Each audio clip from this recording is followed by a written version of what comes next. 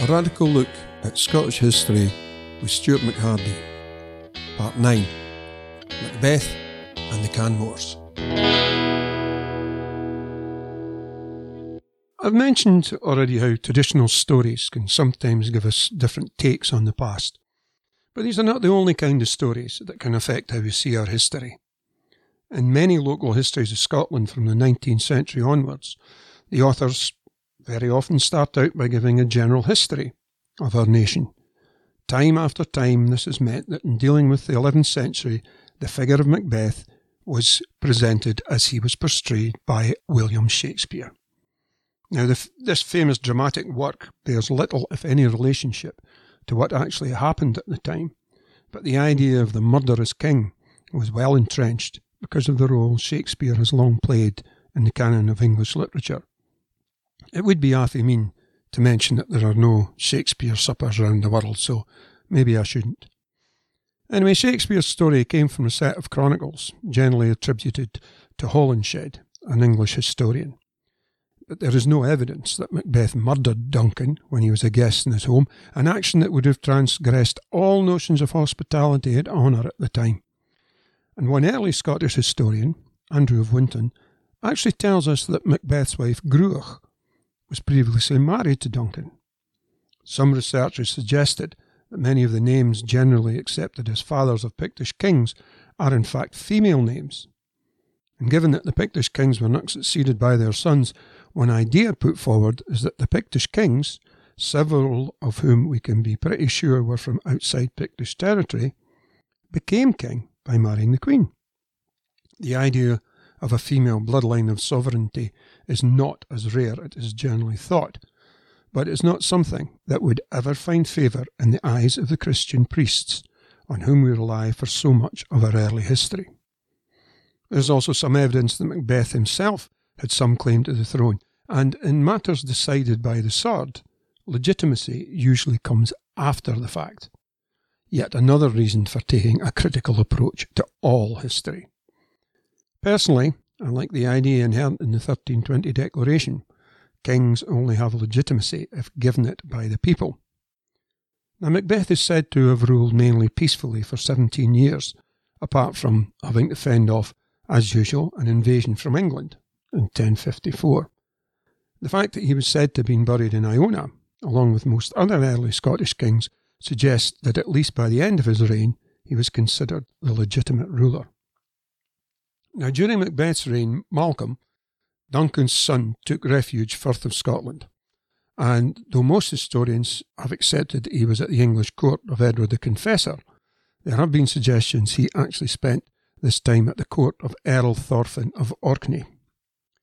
It is generally believed that Malcolm or his forces defeated and killed Macbeth in 1057, and a year later defeated and killed Macbeth's stepson Lulach, who had succeeded to the throne. This left the way clear for Malcolm to become king.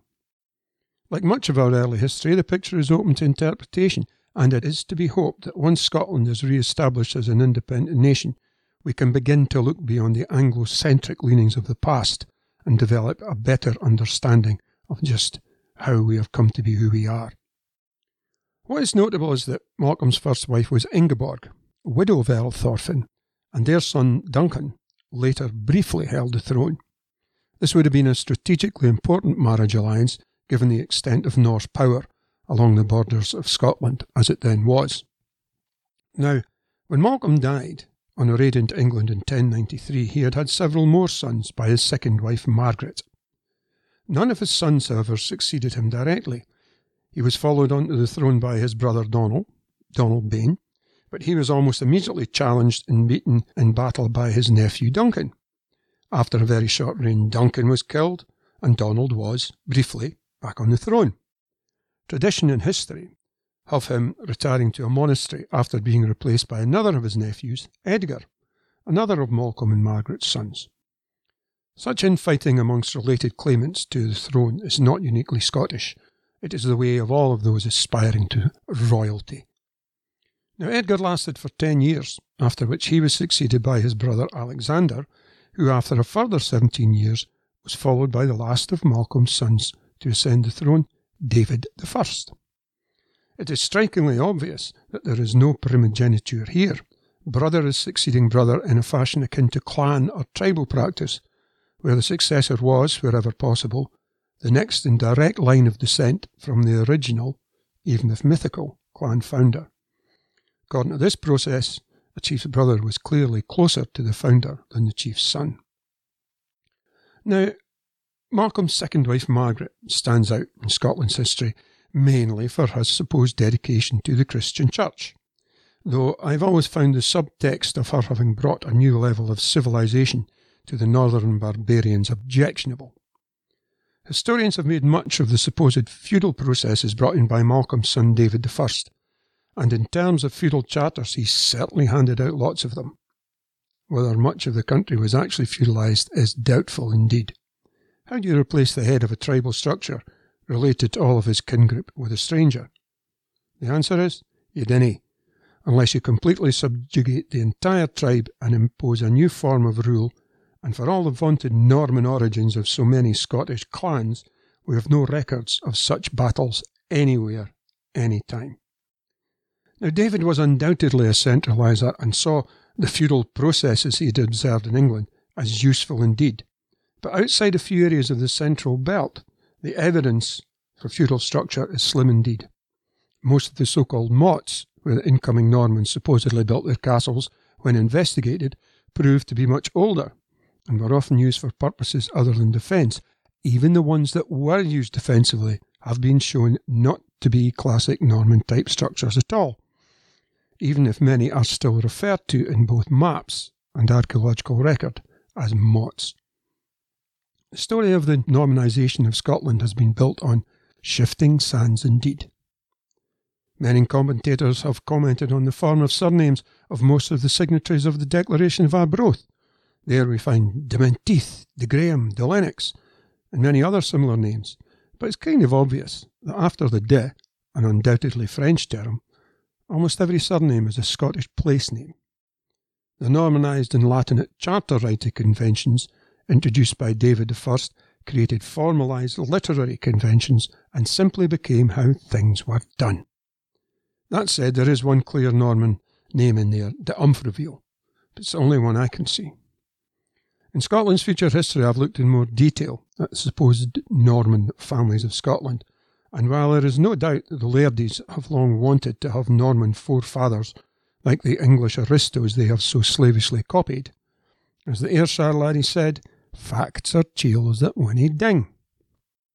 And though David was succeeded by his son in true feudal primogeniture style, it is worth remembering that he had been preceded on the throne by his brothers, and before them his uncle succeeded his brother Malcolm. Now after David, all this changed, but the clan system survived throughout much of Scotland for many centuries yet. Now David has been very well treated by historians and was referred to as a sair sanct for the croon, attesting his loyalty to and his support for the Christian religion. Now, there has been a hidden agenda in Scottish history since the Union and even before to try and make our past seem as much like that of England as possible. And the idea that Scotland was full of Norman knights brought on by David is part of this. He himself, however, was well aware of the potential problems to the south, and a suggestion has been made that his much praised creation of the famous abbeys of the borders was a subtle line of defence against encroachment from the south, designed to give pause to any English king marching north. What we can make out of his character certainly suggests he was no fool. While it is beyond doubt that he did lead punitive expeditions to Galloway and to Murray, despite this, both areas seems to have subsequently reverted to the same tribal pattern as was dominant throughout most of the country. Next time, we'll look at David's successors and the ongoing problems with the English.